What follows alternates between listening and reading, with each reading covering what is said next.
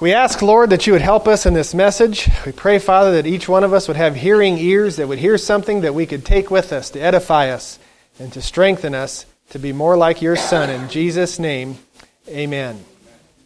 Matthew chapter 16, and I actually have a title that was drug out of me 10 minutes ago, Trusting God When Nothing Makes Sense. Trusting God when nothing makes sense. Matthew chapter 16 and verse 21. From that time forth began Jesus to show unto his disciples how that he must go unto Jerusalem and suffer many things of the elders and chief priests and scribes, and be killed, and be raised again the third day. Now it always helps to have some context to what you're reading in the Scripture. These guys are at the height of Jesus' ministry. There's people being raised from the dead. Jesus is doing amazing things. He even heals mother-in-laws. Peter's mother-in-law got help one day.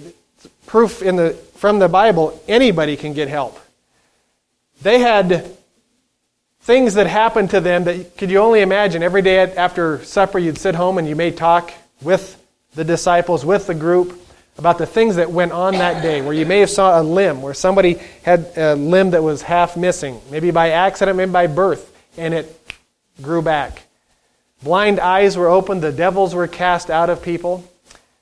Maybe somebody walked on water that day, or someone came out of the tomb, bound hand and foot with grave clothes.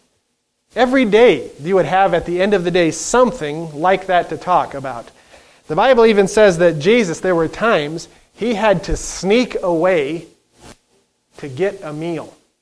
He had to scurry himself where nobody knew where he was just to get a bite to eat, to be left in some peace or privacy.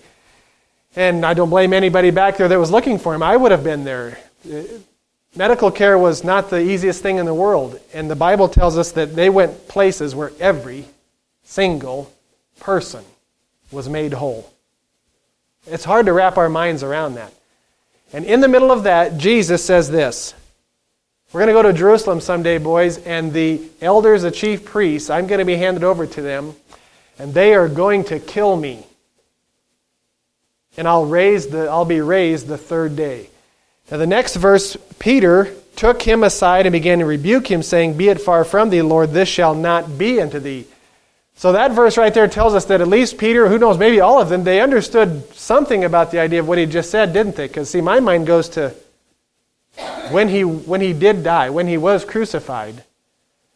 Those disciples were not there with the written word saying, he told us that on the third day he was coming out. There was none of them that were down there at the tomb waiting for that stone to roll away to have him come out.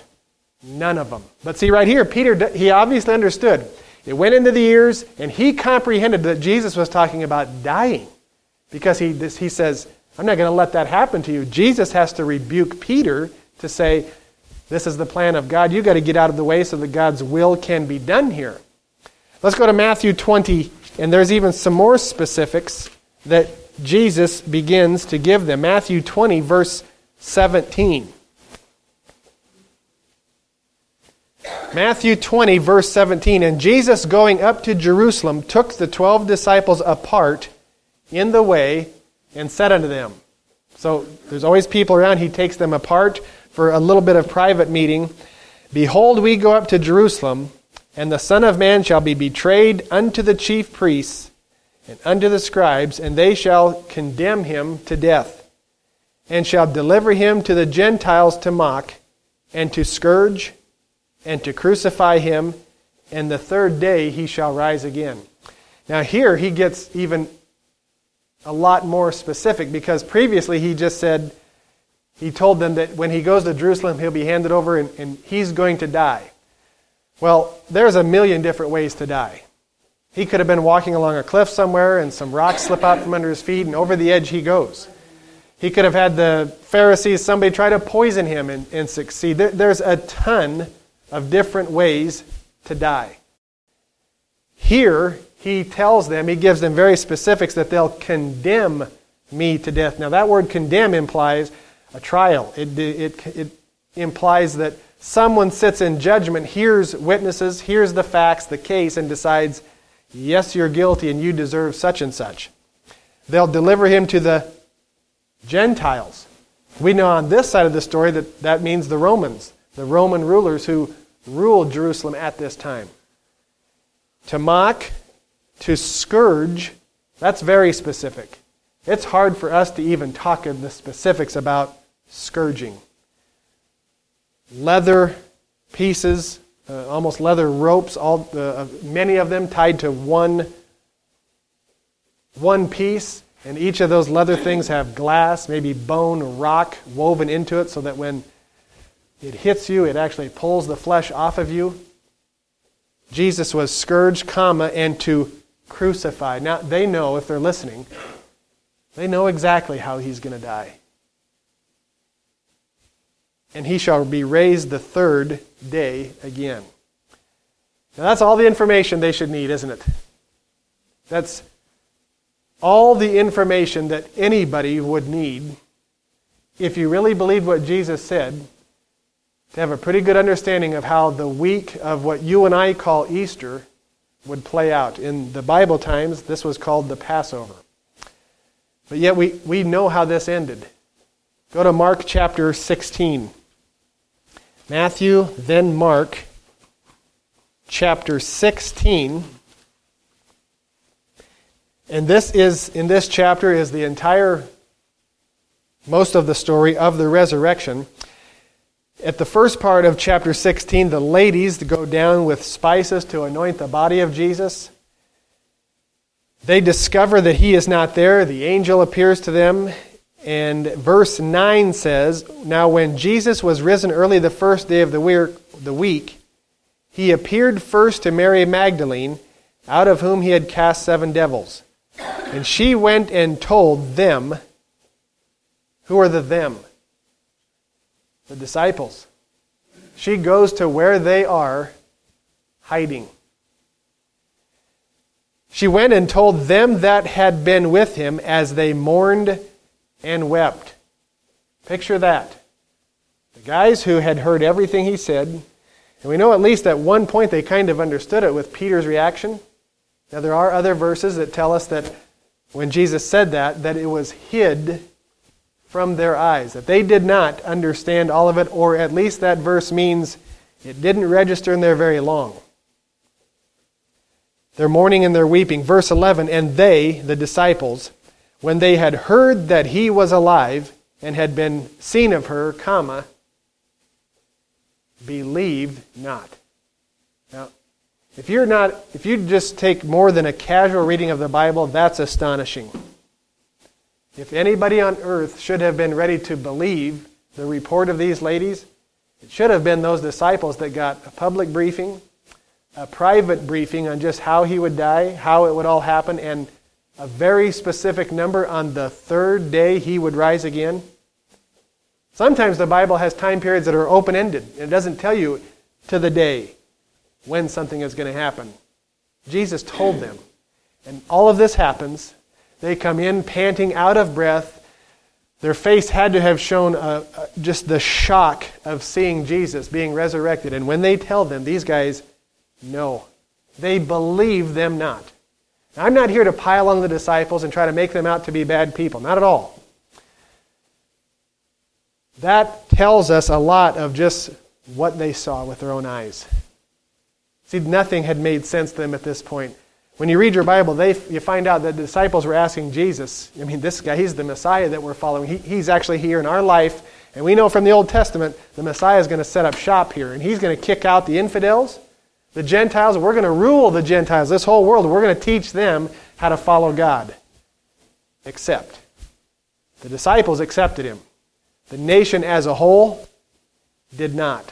And because of that, there was a pretty harsh, stiff penalty. But they reject Jesus. They crucify their Messiah. They, the disciples, were expecting he's going to set up his earthly throne right now. You can read that in the Bible even when he comes back after he's resurrected.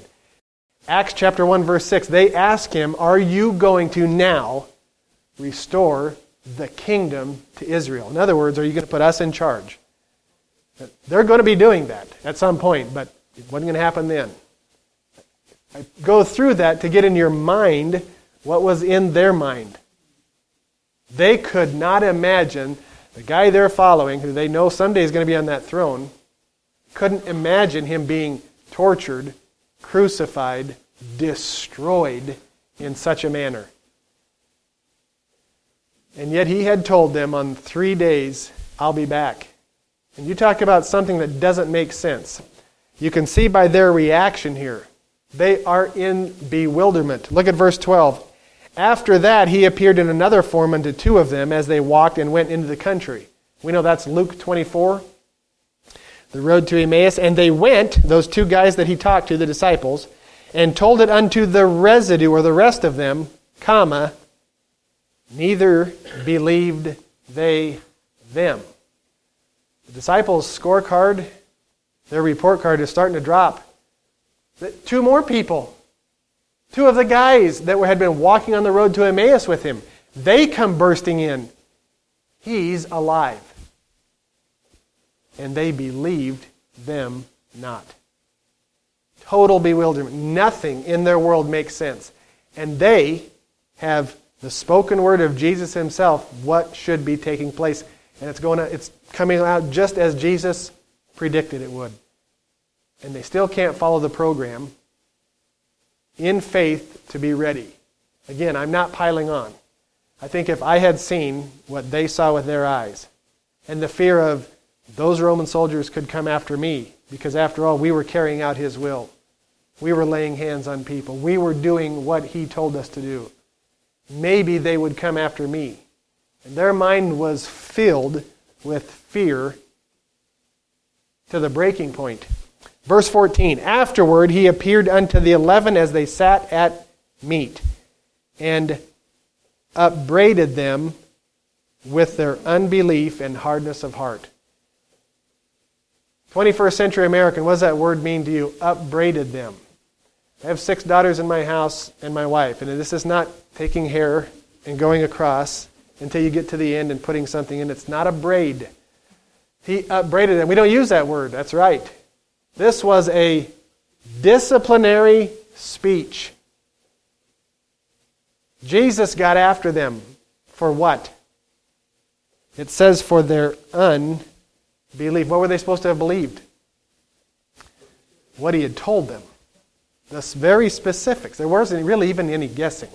They should have known. We don't read that. We don't think the story goes that way, do we? We just think he comes back, there's a big party, they have the punch and the lemonade, and he's back. It didn't start that way. He first upbraids them with their unbelief, hardness of heart, because they believe not them which had seen him, even after he was risen. See, it's really, he's mad a little bit because you've got your own witnesses here. They're telling you, not the Romans trying to draw you out of hiding, not the Jews who are trying to smoke you out so they can put you on the end of a spear. No. Your own friends. Some of the disciples came here, and the women, and they told you I was risen, and they still didn't believe. Nothing had made sense to these guys. They were in bewilderment. And we're all that way at some point in our life. Thank goodness, most of us don't have the circumstances as severe as this. Watching someone that you love and care for being tortured and killed in this way. But we all have times, things in our life where nothing makes sense. It feels that way anyway. Maybe the person sitting right next to you, your spouse, your best friend, your kids, maybe they're looking at you and they're wondering, why do you feel that way? It doesn't look so bad to me. But to you, it feels that way. What do we do in those times? Well, you can tell from the scriptures here what a follower should do. The most trusted thing that you have is this right here. The written, and in their case, they had the spoken word of Jesus given to them. And that's what he's upset about. You and I have everything written down before Jesus, during Jesus, and even what will come after. The written word, that's right, the Holy Spirit. As Jesus said, he guides us into all truth.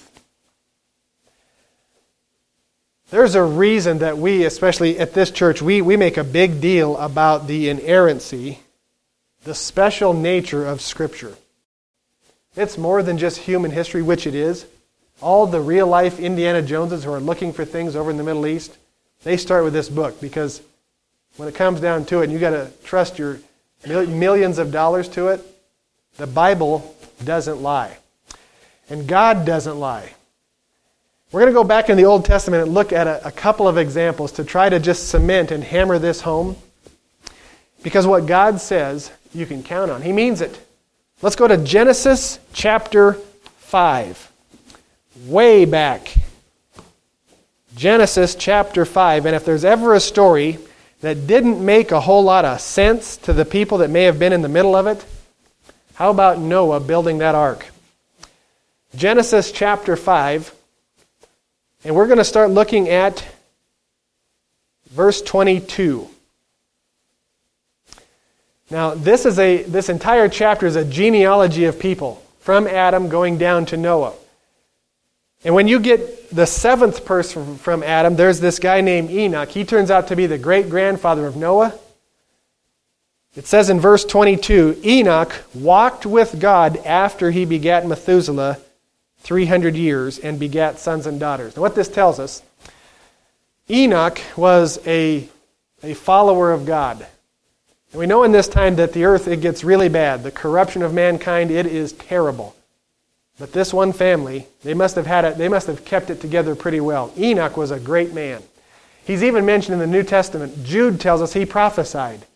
This guy was a teacher, a follower of God. And he had a son that he named Methuselah. Now, to really, really understand the Old Testament stories, you really have to look into the meaning of their names. Really. God changed people's names to go along with what He had planned for them. The paths He wanted them to take. We know He changed Abram's name to Abraham because it meant the father of many nations. When Enoch names his son Methuselah, when you break that word down, it has the root word of death. Anytime something dies in the Old Testament, this word, that meth, I think, is the part. But Methuselah, you put all the meanings together and it implies that when he dies, something's going to happen. And Methuselah is named this by his father, and it tells us that right after he names his son, that he walks with God for 300 years. And then it tells us that he walked with God so close, he didn't even die. God took him bodily. He just went right to heaven. Now that paints a picture. There's no verse that just says it, but you start putting all those details together, and Enoch knew God very well. And he names his son something about when he dies, this big thing is going to happen. Starts to paint a picture that Enoch knew what was coming. Now it tells us in verse 25 that Methuselah lived 187 years and he had his son Lamech. Lamech's the father of Noah. He was 187. Look at verse 28. Lamech lived 182 years and he begat a son and they called his name Noah. Now, don't get scared. We're going to do 2 minutes of math.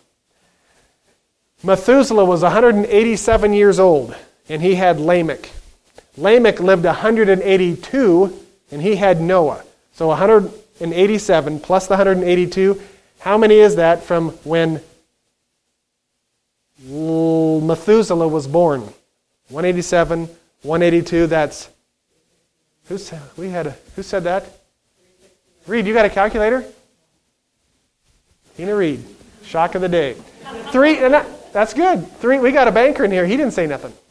369. So, 369 years from when Methuselah was born, Noah is born. Now, flip one page in your Bible, Genesis chapter 7, look at verse 6. Genesis 7, verse 6. How old was Noah when the flood came? 600. So, 369 from when Methuselah was born to when Noah is born. From Noah, he is 600 years when the flood comes. So from the birth of Methuselah, how many years? 969. 969. Now go back to Genesis 5. And look at verse 27. And all the days of Methuselah were 969 years, and he died. Now it does not say that he died drowning in the flood. It's not it does not mean that. What this means is Enoch was given some information by God about his son Methuselah, and he named him. When he dies, it's coming. And we just did the math. Your Bible lays everything out. 969 years from the day that kid is born, the flood comes, and it tells us before that flood even gets there that Methuselah was 969 years when he died. That means what happened the year Methuselah died. God's word was true. The flood came. I don't think it was just a total shock to Noah. They probably worried every time Methuselah started coughing real bad. Or maybe he tripped and fell. Don't get too close to the cliff, because when that guy dies, something's supposed to happen. But think about the things that might not have made much sense in the life of Noah. The Bible tells us it had never rained up to that point. The earth was watered through a mist, the Bible tells us. And yet God tells Noah, you start building this ark, buddy. You've never even seen it rain? Well, it's going to rain. So much so that the entire earth is going to flood. The water under the earth, and we know what that's like. We live on the aquifer. There's scads of water underneath. And God told Noah the great deeps are going to break up, and this sucker is going to drown. I'm cleansing the earth. Can you imagine building a boat in a place where it has never rained? And you're telling people as they ask, why is it so big? Why are you stacking hay in there and carrots for rabbits and those things? Well, all the animals are going to be coming. You talk about something that wouldn't make much sense. Very likely there were animals Noah had never seen before. But they started coming. What is it like to trust God when there is nothing that makes sense? You go back to, what has He told me? What has He told me? Because it will never fail. And especially if God has given a time constraint on when it will happen, when it has to happen, you watch that. And it will always come to pass. 969 years is a long time. You know how long that America, Europeans have been on this continent? Almost half of that. Half. 969 years, and the flood never came until Methuselah passed away. God is pretty good at this stuff. Now, I think the best example in the Bible, let's go to Exodus, the next book, Exodus chapter 12. Because back there where we just were, after Noah gets off the boat, God goes really fast through human history. He just zips through all these different people, doesn't tell us anything about them, only that they led to a guy named Abraham. And God gave a promise to Abraham in Genesis 15. We're not taking the time to do it, but you go home if you want to. In Genesis 15, God tells Abraham, you and your wife have no kids, you're very old, and you can't have kids except it's going to be a miracle. You're going to have a miracle kid because the promised seed is going to come through you two. And He gives him some more information. He said, at some point, your seed is going to go down and they're going to be strangers in a land that mistreats them. But He says, after 430 years, they'll come out. In the fourth generation, they'll come out with great substance, and I will judge the nation that mistreats them. So you keep reading through your Bible, and it goes through a lot of stories, and you kind of forget that, and you put it on the shelf. But when you get to Exodus chapter 12, his seed has been in Egypt for a long time. Long time, hundreds of years. And in Moses, we know, is the primary character in this story. Moses is raised by a miracle. He's raised in the Pharaoh's court. He strikes dead someone one day, and he's scared. He flees for his life, and he goes out into the wilderness while he's at 40 years of age. And at the end of another 40 years, when he's 80, the bush starts burning, and God talks to him and says, Moses, go back to Egypt and get those people out. Remarkable. One stuttering guy, go talk to Pharaoh. And he does it.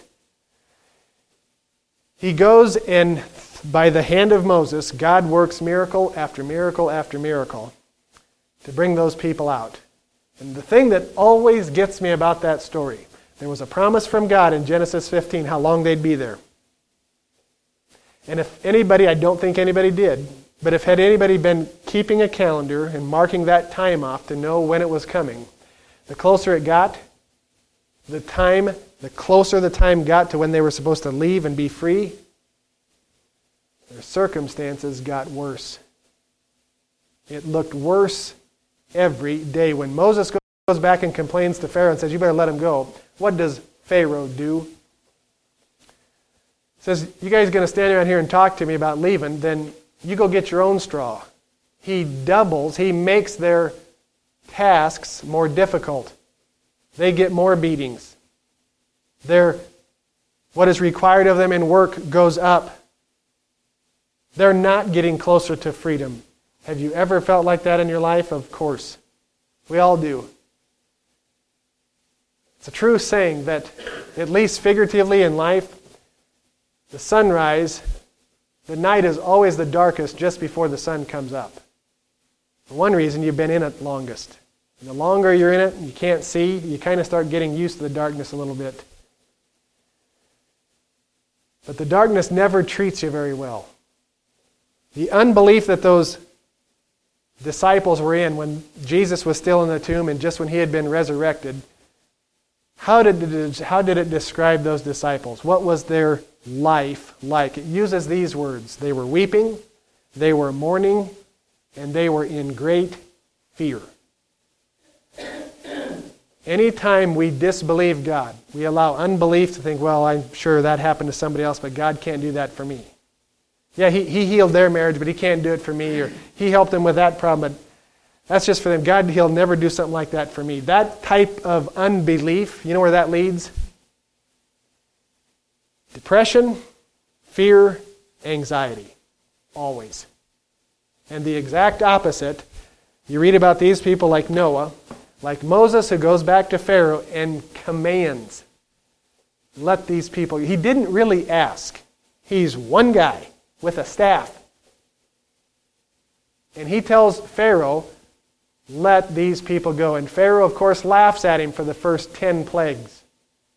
And Moses at one point tells him, we're not leaving here until every single cow, sheep, goat of ours goes with us. You're not going to send us out with empty-handed and we leave our possessions behind. No, sir. At one time he tells him, we're not leaving a hoof behind. Now, I wrote in my Bible behind it, that's guts. That's one guy, his staff, and God on his side, and that's all he's got. But he had something else. He had belief. That burning bush, that actually was God talking to me, and as long as he goes with me, there's nothing we can't do. Standing in front of Pharaoh. Exodus chapter 12, look at verse 40. Yes, verse 40 and 41. Now the sojourning of the children of Israel, who dwelt in Egypt, was 430 years. And it came to pass at the end of 430 years, even the self same day it came to pass, that all the hosts of the Lord went out from the land of Egypt. Pity wampus. Any new Bible I get, that thing gets underlined. To the day. God made sure to keep his promise that an entire nation, you know how hard that is? You can get one pardon and you get one jail cell opened. To get 3 million people out of slavery, you know what you have to go through? The same day that it was supposed to come to pass, out they go. God keeps his word. And remember, leading up to that, was it getting better or worse? Could they hit their neighbor in the shoulder and say, see, look, it's getting better. We're almost out of here. Just hold on. No. It was getting worse. It was getting more worser. Every day, something horrible was happening to them. Until clock on God's desk hits 430 years, and out they go. Go back to Exodus chapter 7, and there is an interesting, very interesting piece of information here about this guy Pharaoh. Exodus chapter 7 and verse 3. This is when God is still talking to Moses out in the wilderness. Moses hasn't went back yet. And God is explaining to Moses what's going to happen when he goes back to Egypt. Exodus 7 verse 3. I, God, I will harden Pharaoh's heart. I thought he was going to make it easier. I thought he wanted to get his people out of there. I will harden Pharaoh's heart and multiply my signs and my wonders in the land of Egypt. What did God harden Pharaoh's heart for? Why did he do it? He wanted Pharaoh to make a big scene that no way you're not going. He wanted to show his people that even if the most powerful government on earth said, no, you can't go, it didn't matter. God intentionally made Pharaoh with a hard heart so that the people could look and see God multiply, as it says there, his signs and his wonders. All the water turned to blood. The plague of the locusts, the plagues of the flies, the frogs, the darkness, it raining down fire. These people saw all this stuff. Do you think they were a little more inclined to follow God at the end of those 10 plagues? I sure do. More so than just some old guy showing up out of the wilderness with a long beard saying, follow me. Yeah. When he says, that guy with the long beard and the staff says, let the waters turn to blood, and it happened, they were a little more willing to follow the weird-looking guy. Verse 4, but Pharaoh shall not hearken unto you, that I may lay my hand upon Egypt, and bring forth mine armies and my people, the children of Israel, out of the land of Egypt by great judgments. That's what he had promised Abraham, that I'll judge the nation that does this. Now, what is the application for us in verse 3 and 4 there?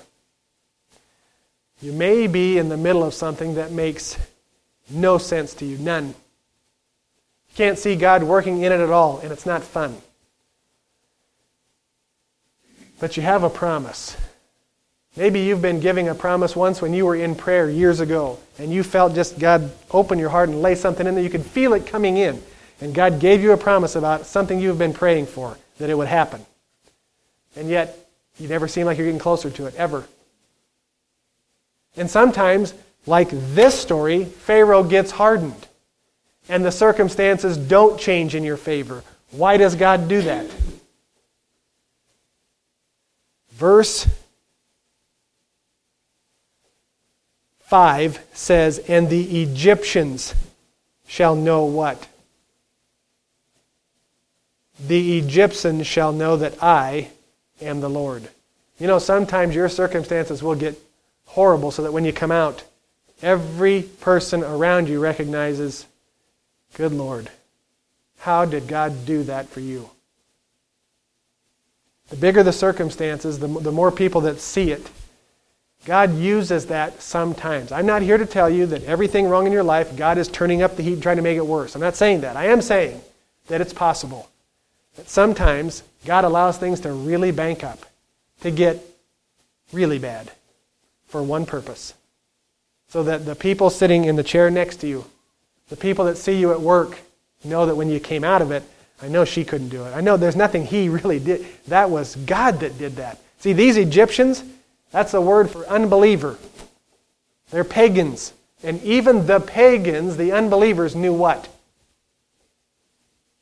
We're not going to mess with their God anymore. They were a lot more inclined to think toward the Israelites' God, sir, you can have your way. I think I'll just back off today. The Egyptians shall know that I am the Lord. We're human beings, and we go through things on this earth. Some things aren't fun, some things are. And without a doubt, if you're over 30 years old, you're going to go through something that doesn't make much sense. Because there are difficulties in life, and there's disappointments, There's things that make us wonder, how much of this is worth it? What if I would have just made a turn back where so-and-so's house? God can turn things in such a way, like for these Israelites, 430 years, and on the exact day that it was due to happen, they're out into freedom. Now that's not a small difference. They were slaves, being beaten, being starved, their children being drowned in the river. From that to total freedom. Masters of their own destiny if they follow God in that wilderness. What do you do when nothing makes sense? If those Israelites, if they would have had somebody up in front to encourage them, they should have been opening their book of Genesis and read, God told Abraham we'd only be here 430 years. It's going to happen in our day. We're the ones that are getting out of here because God keeps His promises. Father, we pray, Lord, that each person here, that they would be strengthened, that they would be encouraged in your word. And Lord, I pray over every person of the sound of our voice and somebody maybe listening by tape. Lord, that you would show them what you have for their life. Give them an encouragement that you would help them to walk one more mile with you. To keep going, to pressing on from faith unto faith. And we pray, Lord, that you would help each one of us to keep going until we reach your finish line. In Jesus' name, amen.